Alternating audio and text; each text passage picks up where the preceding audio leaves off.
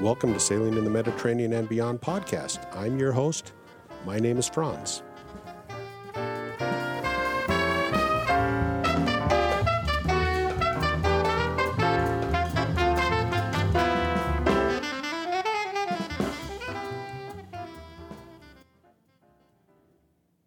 Well, it's January 26th. This is a Sunday. I'm going to have this released on Tuesday, but I'm going to try to get it all queued up so that it's released on Tuesday, because on Tuesday, Neil Fletcher and I are going to be at the Sundance Film Festival. Neil's flying out on Tuesday, and he'll be out here for a few days, staying at the ranch with me and driving to Park City and back from the ranch, which is about a half an hour. I got an email from Rich Jardine of the Columbia Yacht Club, and he asked me if I'd give a presentation at the Yacht Club since I'm going back to South Bend in end of March and the 1st of April. And so we made an arrangement where I will be speaking at the Yacht Club, the Columbia Yacht Club, which is right on the Chicago waterfront. It's a big boat, which has been turned into a yacht club. And that will be May 27th. And I'm looking forward to that. I like giving presentations. I'll probably basically modify the presentation I made for the Alta Club and add a few other things in there.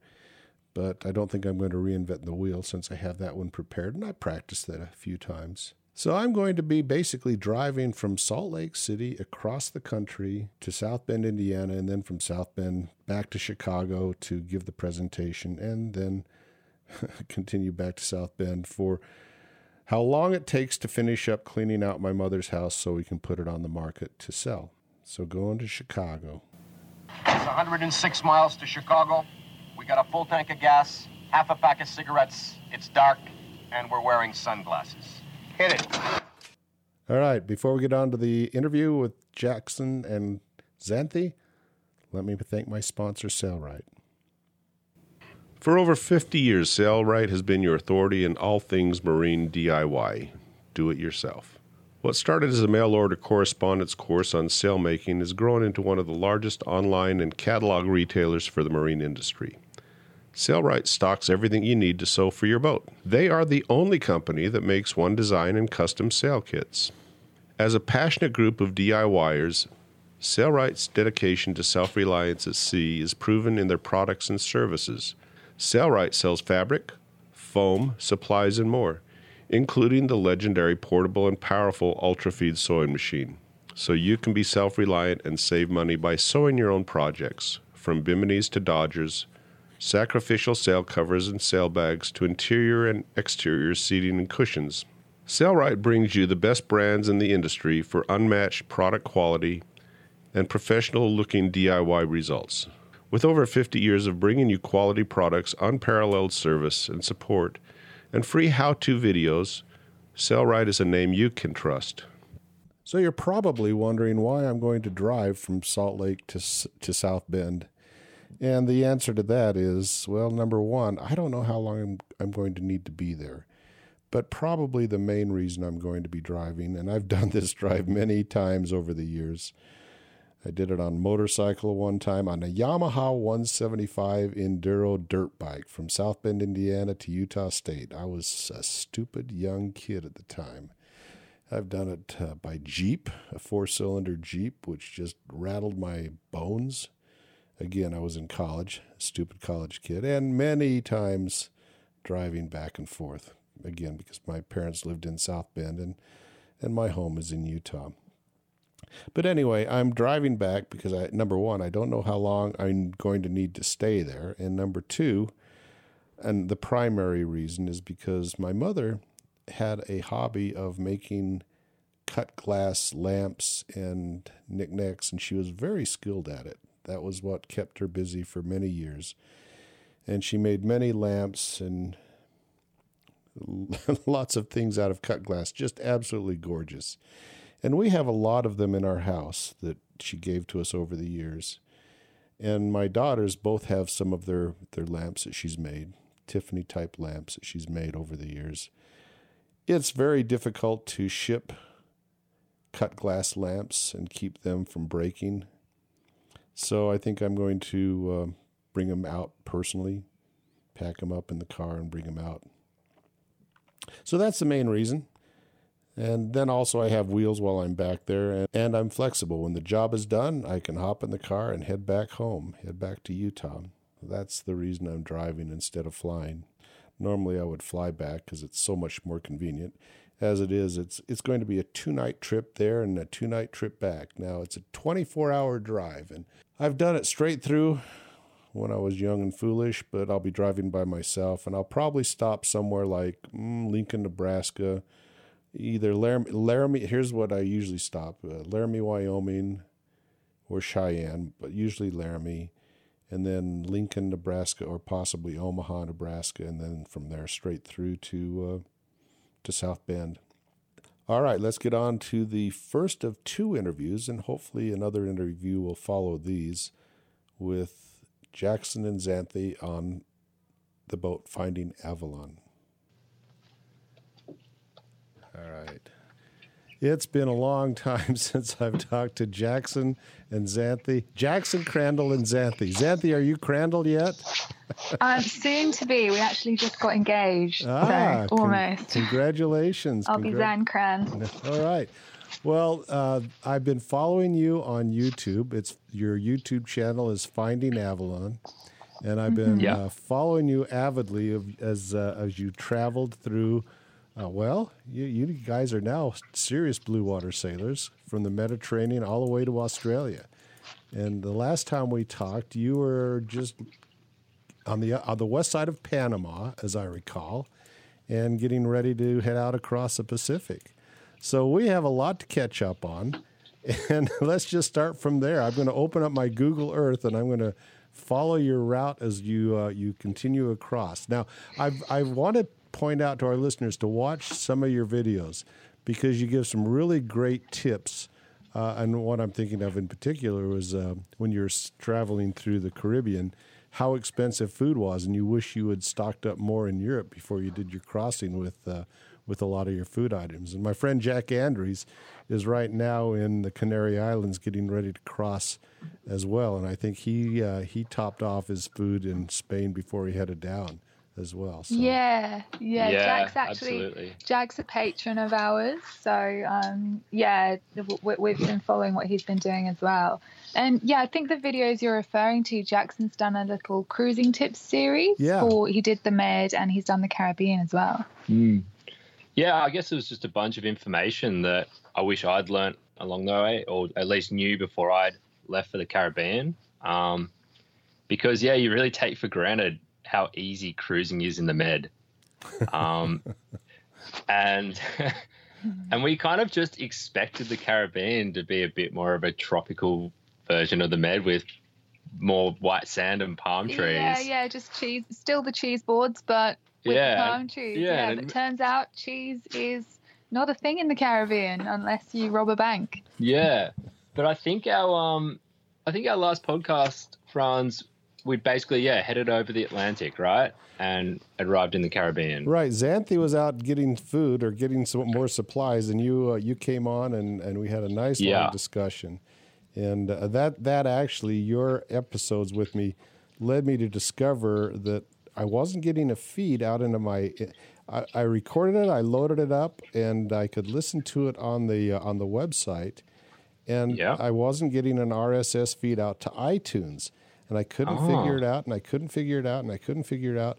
Well, in those episodes, I actually had some HTML code in the show notes that precluded it going out. So once I discovered that, then it went out. So now I don't put any of that specific type of HTML code into my show notes. And sure. And so for some reason, I think a lot of people did not get to listen to some of those episodes that really would enjoy them. So I'm going to make sure I reference everybody back to those original episodes. Yeah, so great. Go and listen to them. Yeah, definitely. Again. Yeah. So, all right. Panama. So should we start at Panama? All right. Yeah. Well, Panama was an experience in itself, wasn't it? Yeah, when we arrived in Panama, we saw all the high-rise buildings and everyone spoke great English, and we were like, great, we're going to get so much done here. It's going to be so easy. Yeah, so we arrived firstly, we arrived Atlantic side to Shelter Bay Marina. We departed the BVIs, the top there of the Caribbean islands, the British Virgin Islands, and it was about a clean 1,000 miles, which took us about 7 days down to Shelter Bay.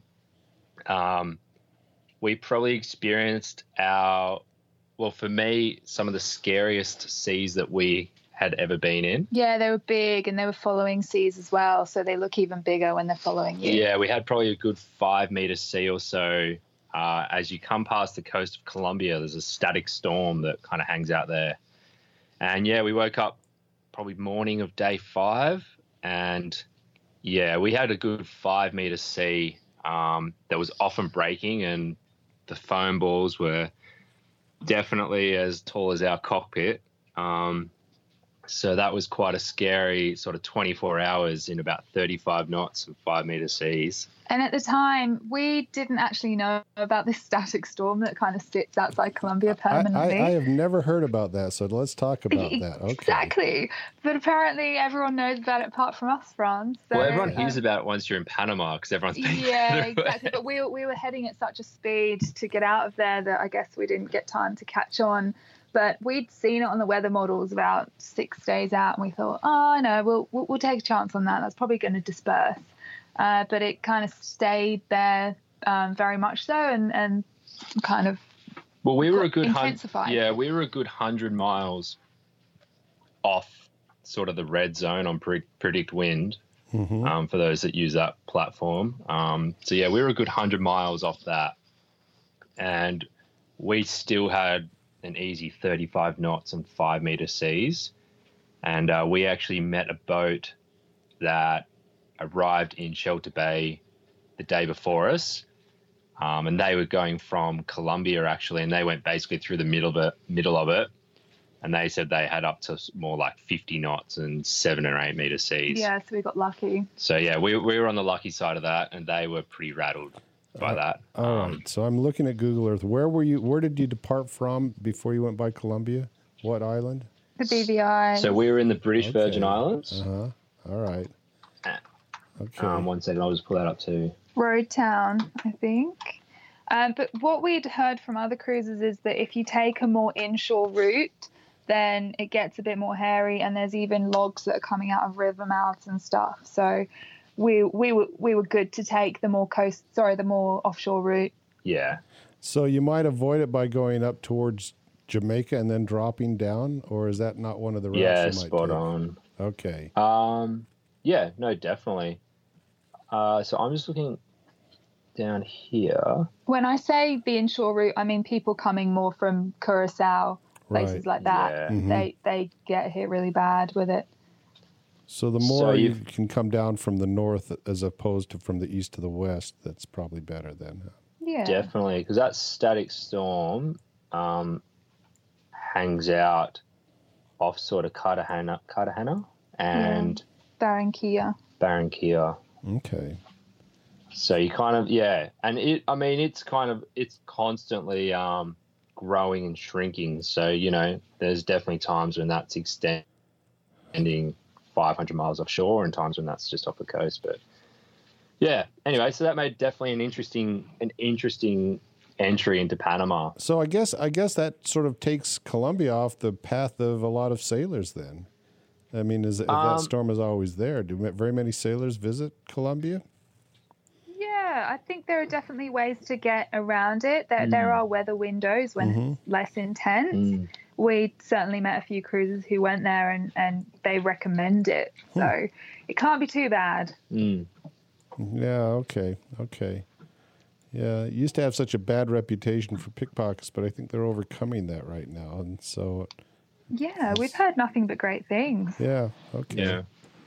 Well, it's interesting, but there's not that many places. I guess you can hide out in Aruba or Caraco and then head on over. Correct. That's about it. Yeah. Okay. Yeah, everyone says that those places are amazing. And then there is some kind of dock, some kind of port in Colombia that people have been talking about around Cartagena. Cartagena. Which sounds great. Yeah. Yeah, I remember the movie Romancing the Stone, and it was set in Colombia. Oh, that's such a good film. Isn't that a great flick? Yeah, it's a classic. Yeah, and they were in Cartagena. They did a lot of the filming in the port of Cartagena. It looked like. I didn't know that. That's where it's filmed. Okay, I'll have to go back and watch that again. There's so many movies that we want to go back and watch. Castaway being one of them. Yeah. All right, so avoid that storm. So everybody heading over there. Avoid that storm. So head up towards the Dominican Republic or over to Jamaica, and then head down from there. Correct. Okay. Yeah. All right. So we made our way into Shelter Bay Marina, which is the Atlantic side of Panama. It's like on the opposite side of the bay to Colon. Okay.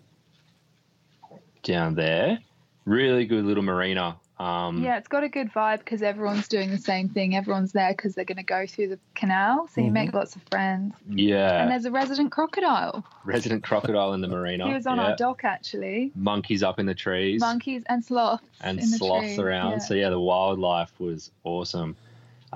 So that looks like a medium-sized marina. Do you have any trouble finding a spot in that marina? No. We'll find. It's actually, it's supposed to be the safest marina that side of the hurricane belt. So it looks safe. It's just that I'm wondering if there's that many people that it fills up, and so you have a. Well, that's the thing. It's so popular for that reason, but there was lots of space. Okay. There was lots of space, and it is pretty transient, France. Like, there's a lot of people sort of just stopping in for a day or two, trying to get through the canal. So you definitely find people just camped out for a week or so, organising their canal transit, and then they're kind of through. It looks like there's a boatyard too. I'm zooming in and I see a boatyard right there. Yeah, definitely. Yeah, our friends were up there. So are people storing their boat there over the hurricane season as well? Yep.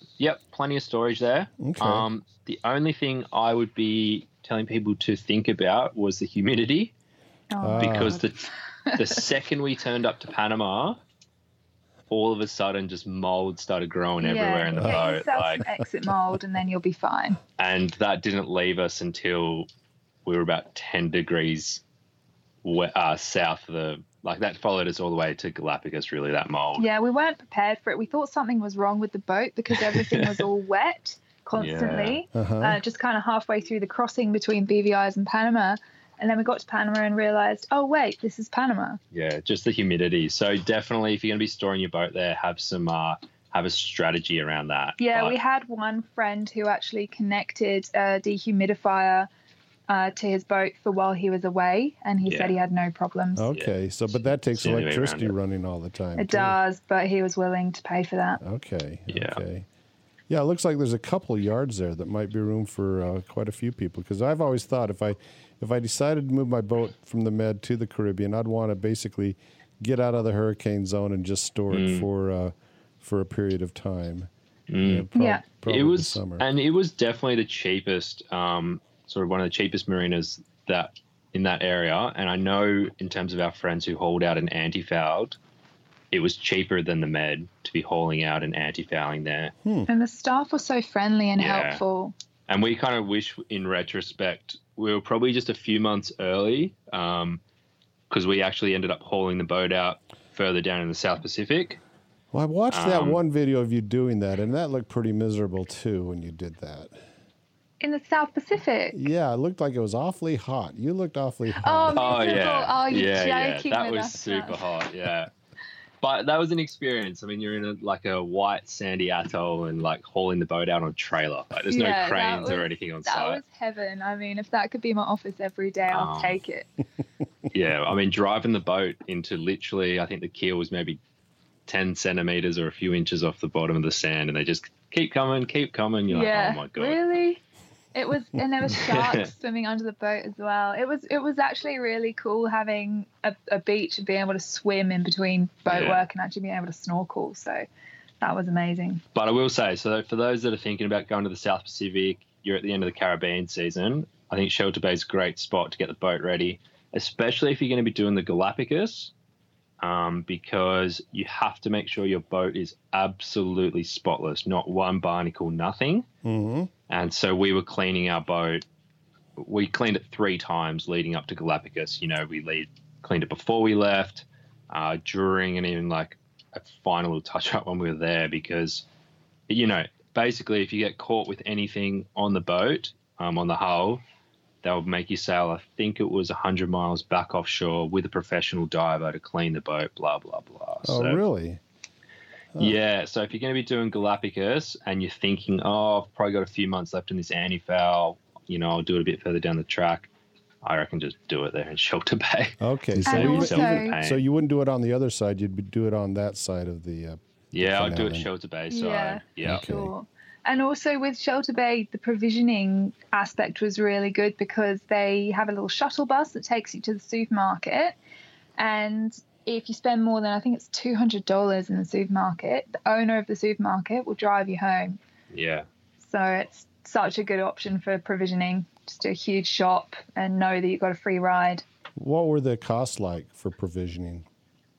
Amazing. Good? Yeah, so this is good. definitely the All point. right. So, yeah, look, for us, provisioning in Panama was massive. We were kind of stocking back up again for the rest of the South Pacific. So we'd kind of learn our lesson, as you were referencing before, Franz, of not doing enough in Spain when we were there. And then again, not doing enough when we were in the French islands in the Caribbean.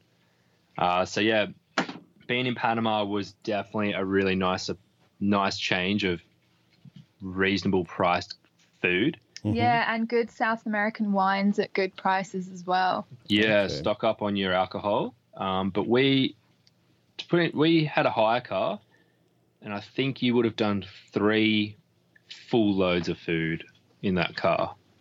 And there was only 2 of you and yeah. Alexa. So we put a lot of food on the boat, which definitely served us well throughout the South Pacific. We probably even arrived here with stuff. Oh, definitely. Still getting through it. So yeah, for those who are, heading out to the South Pacific, just keep stocking up your bilges with all your dry goods, your cans, your rices, your pastas, all that kind of stuff. Anything that you can store long term, do it now, because those things, just simple pasta was probably 4 times the price. Oh, geez. And you always think of pasta as being something cheap you can buy anywhere. Something too. cheap, yeah. Yeah, we really had to change our thinking of cheap food at that point. So definitely, I couldn't recommend more doing that. But look, in terms of cruising as well, so we arrived to Panama. We did all our check-in, getting cruising permits, which I got to say is quite a process. Being there with that kind of bureaucracy, it was expensive. I think it cost us probably $300 US or so to check in, and to get cruising permits and all kinds of stuff like that. Just for Panama then, right? Just for Panama, yeah. So that's your entry into the country. And look, it is done there at the marina, but their kind of check-in process it's all on Caribbean time, in the sense that the port captain might turn up or he might not. So we were there waiting 3 days for the port captain to turn up to finally sign off on all our documents, et cetera, et cetera. So you let me get this straight. Yep. You sailed into Shelter Bay, and that's where you cleared in then, right? Correct. Yep. And but during that 3-day period of time, were you confined to your boat or anything? No. Okay. No. Okay. No. They let you do whatever you want. Everyone there in the staff are pretty accustomed, or they're pretty welcoming in terms of they know what the process is and that it's not regular, to say the least. Do you need to hire an agent or anything, or did you just do it by yourself then? So you can just do it by yourself to clear in, and to get your cruising permit. But I would definitely recommend getting an agent for your canal transit. So from Shelter Bay, you also organize quite easily your canal transit from there. We had been in contact with our agent a good 6 to 8 weeks before we turned up, because depending on when you are there, you can have up to 4 to 6 weeks delay in terms of getting a position or a time to get through that lake, to get through the canal. Sorry. So we had our agent and organised all that quite early because there is a bit of paperwork and all that, a few formalities. And then once you arrive in Panama, the agent was a godsend in terms of organising everything. So you need to get an inspector. They call him the ad measurer. So he'll turn up to the dock. He will measure your boat and basically give you your pass. So he'll finally measure the boat, make sure and do all the inspections, do all the formalities to make sure that you have the right kind of cleats, that you have the right power, that that your boat can go 5 knots, that you have the right resources on board to be able to go through the canal. And once you get that pass, then you're good to go. Your agent also organizes things like the lines and the fenders. So you need to be carrying four different lines with you, each of them being like 100 meters long or something, like they're super long, thick lines that most boats probably don't carry. And also organising really big fenders. We recommend you do that. Some people don't do that, and I think it's madness. Just get the fenders. Boats do crash into the wall. We saw it. Did you have to buy the lines and the fenders, or did you just borrow them? You just rent them. Okay. Yeah, you just rent not them. much at all. Okay. And it really is a seamless process. They come back on a boat and take them off you when you come through the canal. You don't have to return them to anyone. Yeah. Okay. So yeah, it's a super seamless process. You do pay a bit. I think our agent cost us $350 US. Okay. Worth every penny. Yeah, but I think for the ease of it, and for those who were trying to do the transit themselves, like in terms of organising the transit themselves, it is definitely possible, but expect it to take a few days of your time, and you also have to go around. The worst bit of it was that you're going around dodgy parts of the city with large amounts of money. Oh, okay. Okay. And so and that it's all was cash too, isn't it? It's all cash then. Yeah, all cash. But you can pay your agent with cards, so it's just much safer. Okay. Yeah. So what is the currency in Panama? Do they have their own currency?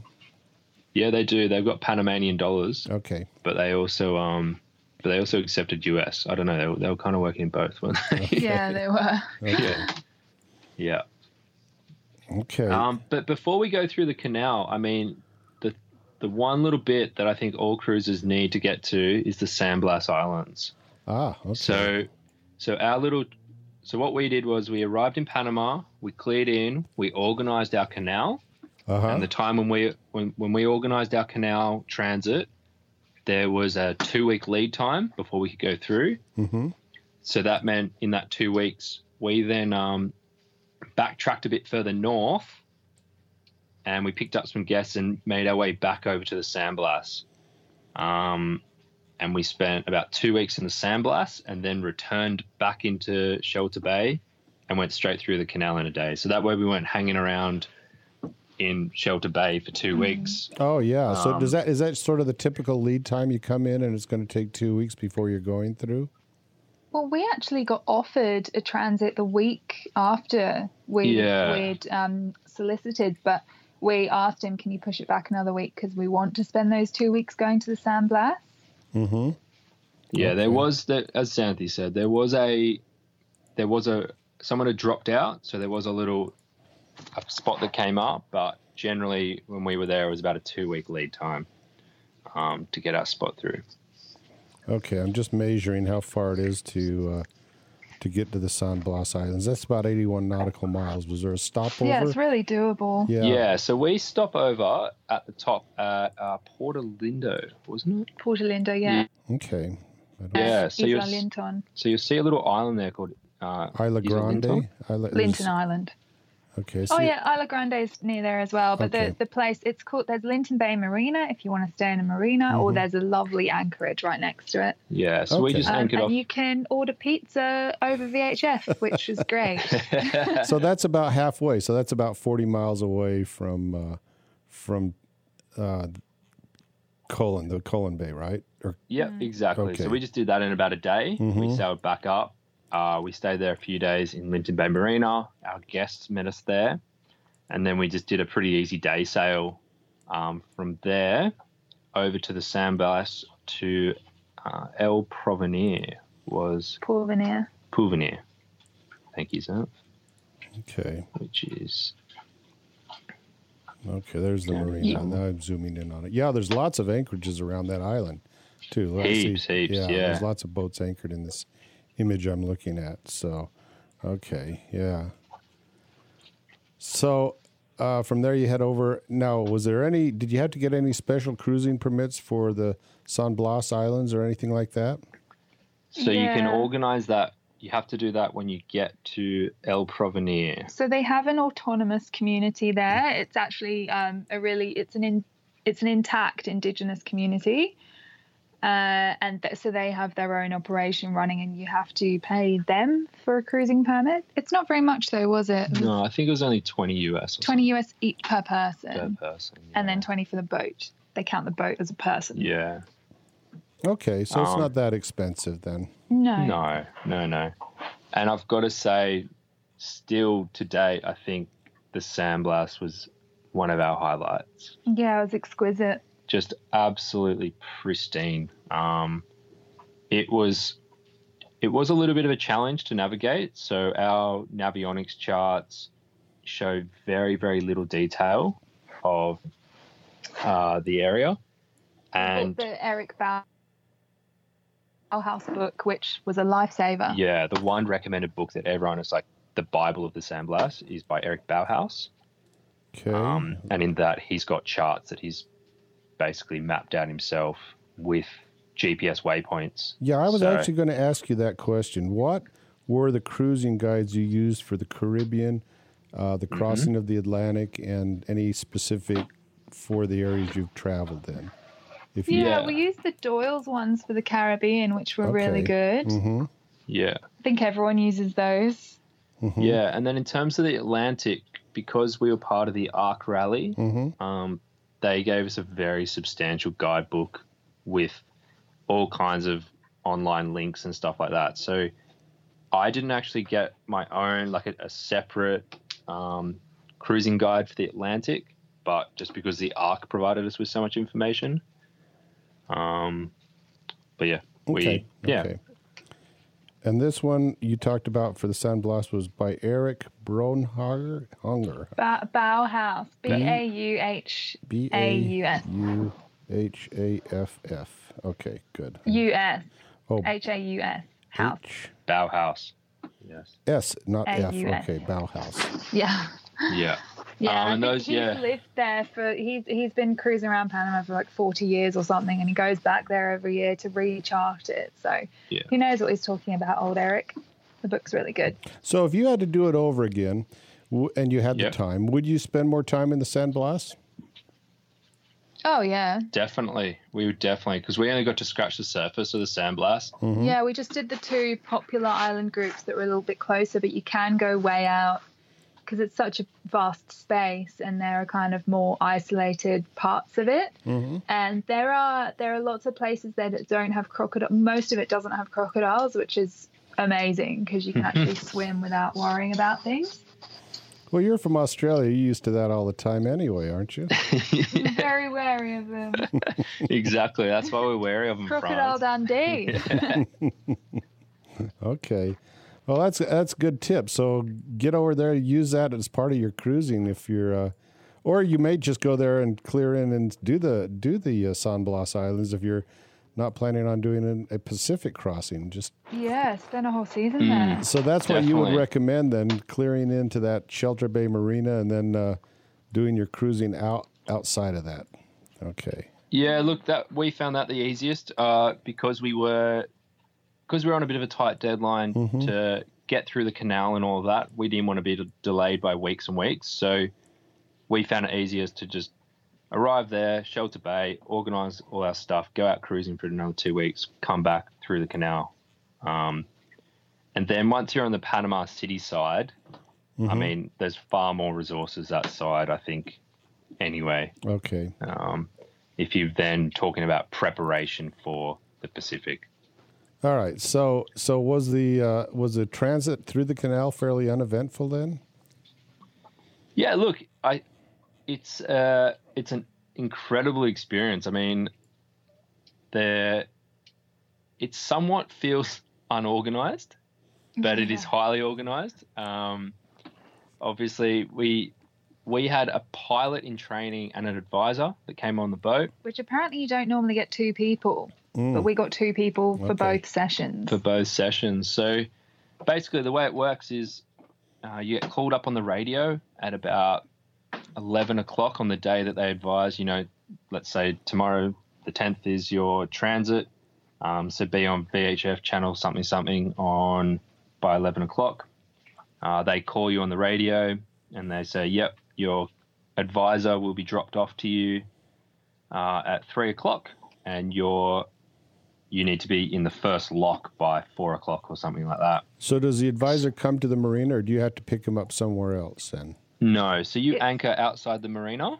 Okay. It's quite an experience picking him up because he arrives on this big tugboat kind of thing with huge fenders around it, and they basically charge at your boat and he jumps off.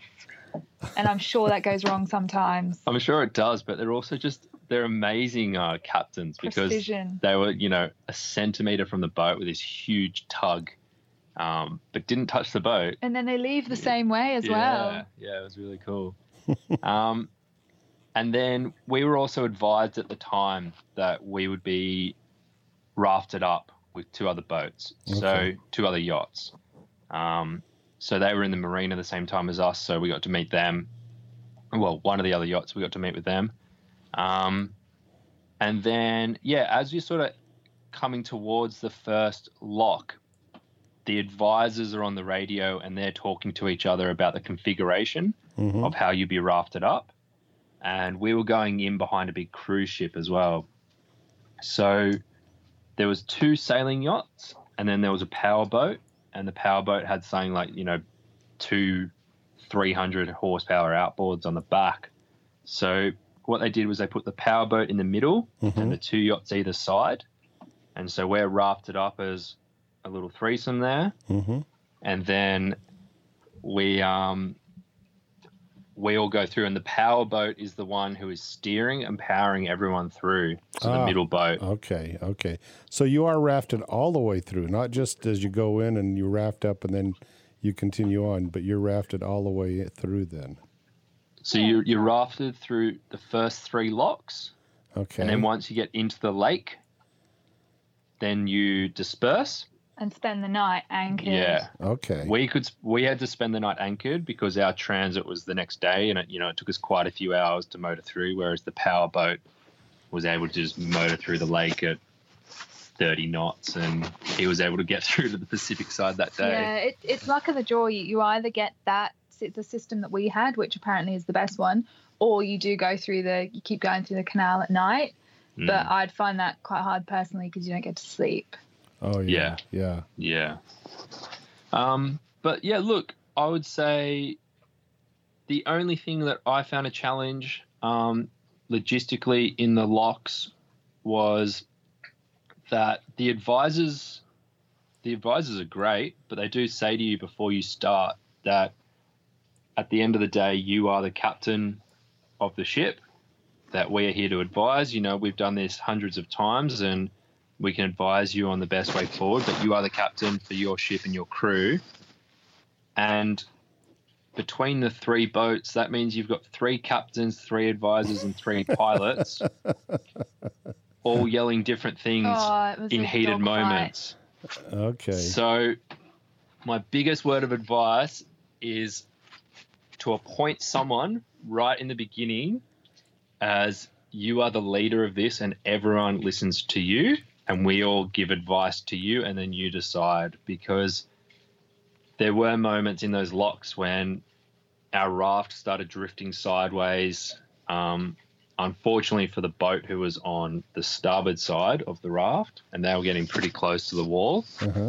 And we've got 9 people all yelling different instructions, of which, for every person in that situation, there's a wrong thing going on and a right thing going on. So and while that's happening, there's one guy yelling that the girls shouldn't be using the ropes; they should be sitting drinking champagne, and it was just all a bit of a dogfight. yeah. Well, okay, I'm looking at the canal, and there's two canals now. There's the new canal, which takes the Panama Max, and then there's the old canal, which looks like it has people going both directions.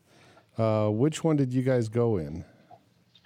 We went through the old one. The old one, okay, where there's basically locks on both sides of you, right? One going one direction and one going the other direction. Correct. Okay, all right. Okay.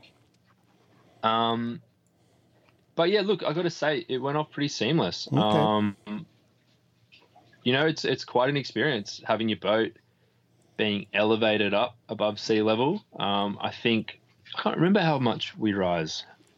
Oh, I don't know. I feel like it was 20 meters or something like that. Okay. Like you go up pretty high. Like each lock's the height of the mast up into the next one. So how far did you motor through on the lake to get to the next locks, or did you? So it's about 30 miles. Okay, so you got to move. You got to be moving then. You're not dilly-dallying up there too long if you got to get moving the next day down the other side then, right? Correct. Yeah, so we went through the first set of locks at about 4 o'clock in the afternoon. We were through by about 5 o'clock, 5:30. We anchored there overnight, and the advisors and the pilot they jump off the boat overnight, and then they come back on the boat at about 7 a.m. I think we got started. Okay. And so we got about a 30. Yeah, we were motoring all day, which the day before as well, we had engine problems. The day of our transit,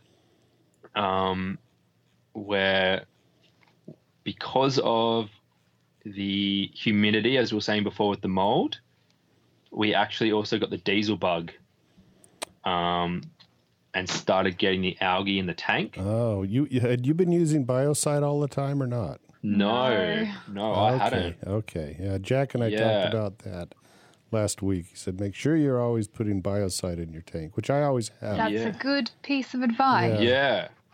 I had definitely heard people obviously recommending that and doing it, and I just hadn't done it. Yeah.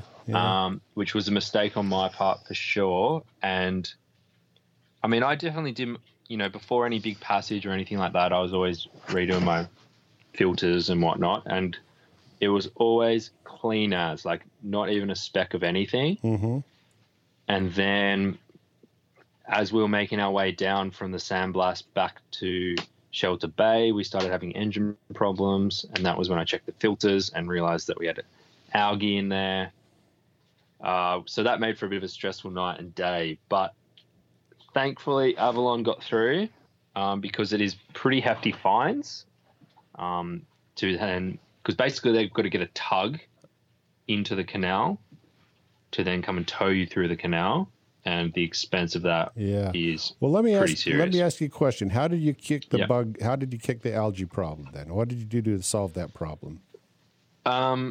So day of, we filled up the tanks to 100% to make sure that any algae at the top, any of the algae was more at the top than at the bottom. Mm-hmm. And I did a filter change that morning before we went through the locks, and then the morning of through the lake, I did another filter change, just to make sure we hadn't caught anything, which was looking okay. And then once we were in through the locks and out the other side, basically we took out all the diesel, all the fuel, put new fuel in, and just got a Biocide. That's when I bought the Biocide. Okay. Sorry. I put the Biocide into the full tank of fuel on the Pacific side, left it, and then took all that fuel out, which wasn't that much. Yeah. And the Biocide, I mean, I've got Biocide that I bought before I crossed the Atlantic, and I still haven't gone through a whole bottle of it because it takes just a fraction amount. It lasts forever. Just a fraction. Yeah. I mean, like the shock treatment was, I think it was only like 10 mils or something for the shock treatment and outside. So I always use it now. Yeah. Religiously use it now. So now I've got 2 fuel filters on my boat For exactly this reason, that if one fuel filter clogs up, I can switch immediately to the other fuel filter and clean out the one fuel filter literally while underway.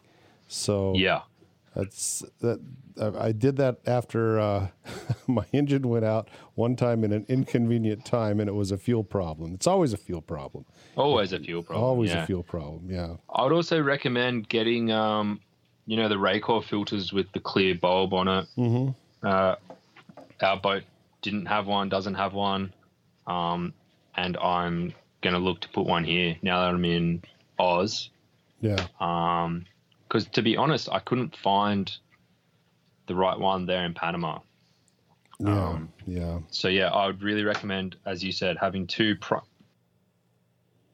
you talking about your primary fuel filters as well? You got two primaries and a secondary? It goes from my tank up to my two Raycor filters. I got two Raycor filters with clear bottoms, so I can see what's going on in there, and I can switch from one fuel filter to the other fuel filter, or have them both on. So, and then it goes from there down to my fuel lift pump, and then through my engine fuel filter, and then into the injectors from there. So that's perfect. Yeah, that's the dream setup, I think. Yeah, well, a friend of mine who was a commercial fisherman, and he said, you always have two fuel filters because you never know, because it's always a fuel problem. It's always dirty fuel that clogs up something that shuts down your engine. So okay. All right, so we get through the canals. Now coming down, again, it looks like 3 or 4 locks on the way down too. Is that about right? Correct. You go through 3 locks on your way down, and there's the big Panama Museum and like a restaurant and everything. So you've got a couple of hundred people there watching you as you're going down, and Xanthi's trying to tie a bow line in front of them all and under pressure. Talk about pressure. But Xanth nailed it. You did really well. And so you go through your locks down the bottom, and then you're out. You're in the Pacific Ocean, and it's quite daunting being the small boat because everything there is just huge container ships. It's such a busy port, running by clockwork. So as the little boat, you kind of try to get out of there as quick as possible. And we actually made our way down to a little marina as you go through. There's Flamenco Marina. La Playita. And La Playita, Okay. We just anchored out there for a couple of weeks, didn't we? Yeah. So that's where we were stationed. So there's 2 marinas right out on the tip. Are those the 2 marinas you're talking about? That's it. Yeah. Yep. Okay, they're right across from each other. Okay. Yeah. So we anchored outside La Playita Marina. You can see a few boats just anchored there. And we stayed there for 2 weeks as we got the boat ready. Yeah, it's a good anchorage. Yeah, it was good anchorage. The marinas there were really quite expensive. So I think we just motored around to Flamenco to fill up with fuel and water before we left for Galapagos. So you never had to go into the marinas and pay the marina fees there. You just anchored then. Correct. No. But they do charge you a dinghy dock fee. There's a very angry man there, isn't there? Yeah. I got in trouble for using the dinghy dock illegally, and was very promptly made to pay. But I think it was definitely worth it. And we hired a car for the 2 weeks basically, which was really affordable to have a hire car. Yeah, let's not talk about how stressful driving through Panama was. So you felt comfortable enough at your anchor to leave your boat and go drive around then? Yeah, there's lots of people watching. Yeah. You make lots of friends there. Yeah. Everyone's on the same route, doing the same thing. Lots of Australians and Kiwis over that side of the hemisphere as well. So we're making lots of friends. Are you talking in terms of like boat security, Franz, or are you talking in terms of like dragging, of storm coming up and dragging? It's all mud. Yeah, it was so it's really good holding. Okay. Yeah. As I said, we had no problem, and basically the prevailing winds were coming from the north, and so you're really protected on that on the La Playita side, on the south side of that island. And but it was not windy at all. It was super thick mud. And And as Anthony said, we made some friends there in the anchorage, and quite often people would say, "Oh, we're heading out for the day. You know, if you see anyone a little bit dodgy approaching the boat, maybe go and ask them what they're doing, or just keep an eye out, you know, for the boat." So yeah, it was a pretty good little community there. All right, that's great. Okay. Yeah. So you were there for quite a while getting your last bit of provisions, and you did a bit of a land travel then, huh? Yeah, we did a little bit of land travel. We went to the sail loft. We actually drove back to Shelter Bay Marina because we needed to use the sail maker, but it wasn't too bad. I mean, it was a really easy drive, and the sail maker did a great job, so it was worth it. It was one of those things, I guess, because we were so busy before we went through the canal. You know, on the Pacific side, I finally got the chance to do a really good boat check, you know, of everything we needed to do. And as I was looking at the sails, I started realizing that the luff tape and the leech tape was starting to really degrade. And we just had a few patches in the sail that needed to be done up, especially, I guess my mindset was between Panama and the next stop, which is really Tahiti, which is the first point of call. We've got about 5,000 miles to do. Right. Oh, I'm so glad we did it. Yeah, so you've got about 1,000 miles to Galapagos, 3,000 miles from Galapagos to the Marquesan Islands, and then at least another 1,000 miles between Marquesan Islands and Tahiti. So at that point, I'm trying to think, you know, I don't want to be at any of that point with sails that aren't working, you know, that are ripping and that kind of stuff. So for me, it was a super busy 2 or 3 weeks trying to prep the boat to get it ready. So yeah, we ended up having that car and drove all the way back to Shelter Bay to drop off the sails. Okay. Hey, I wanted to thank you for talking to me about your roller furling problem that you had. Because remember, you had your jammed up roller furling because a screw had come loose. Yeah. And it was as I recall, it was this was a Furlex gear, right? Yep. Well, this summer on my boat, I thought I better go forward and check those nuts out on my roller furling. I went forward and my screws were loose. Both of them were loose. Oh, no way. Really? There exactly. You go. And so the people that put it up just did not tighten it down. They just didn't. And it takes a special Torx screwdriver to do it. So I tightened it as much as I could with a pair of pliers, which was not tight enough. And I had a friend bring out a set of Torx screw bits to tighten it up. So yeah, perfect. So did you put a bit of lock nut or something on that? No, I didn't have any Loctite, but I've tightened it down pretty tight, and I'll be checking it again when I go back again. So I didn't have any Loctite with me. I did have it, but I just didn't go dig it out. Sometimes it's more trouble to find stuff than it's worth. But yeah, definitely. But anyway, so yeah, I wanted to give you a heads up on that. Thanks. Good. Yeah, good. So, okay. So we've been going about 47 minutes right now. We could talk forever. I'm going to stop this episode, and if you guys still have some time, we'll continue on with the next episode. Yeah, let's do it. Got a bit of time. Okay, I'm just going to stop it, and we'll restart in a second. Yep. All right, thank you for listening. If you would do me a big favor, go into the iTunes directory and write a review. I beg you of this all the time, and I'm as guilty as everybody else. I listen to great podcasts, and I don't write reviews very often. I should, but I'm asking you to write a review. If you like this podcast, support the podcast. And the ways you can support the podcast is, well, number one, writing a review in your podcast directory. Number two, buying some of my audio products. I have audio lessons for the ASA 101, the 103, and the 104. And the other way is to become a Patreon. If you'd like to become a Patreon, go to patreon.com/medsailor and become a Patreon. I really appreciate those of you who choose to support me with cold, hard cash. All right, thanks a lot.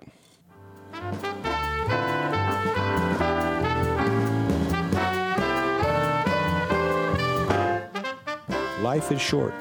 In the end, all that really matters is the memories you make. So make a few.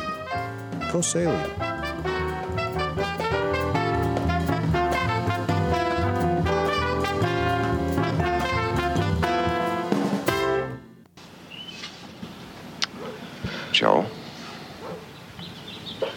have something to tell me? No, I don't think so. I just got off the telephone with Bill Rutherford. Apparently, you two had quite a meeting. Princeton can use a guy like Joel? What? Princeton can use a guy like Joel. His exact words. That's unbelievable. You're as good as in. I knew you could do it. Haven't I been telling you, every once in a while, you just gotta say, what the heck, and take some chances. You are so right. You've made me very proud.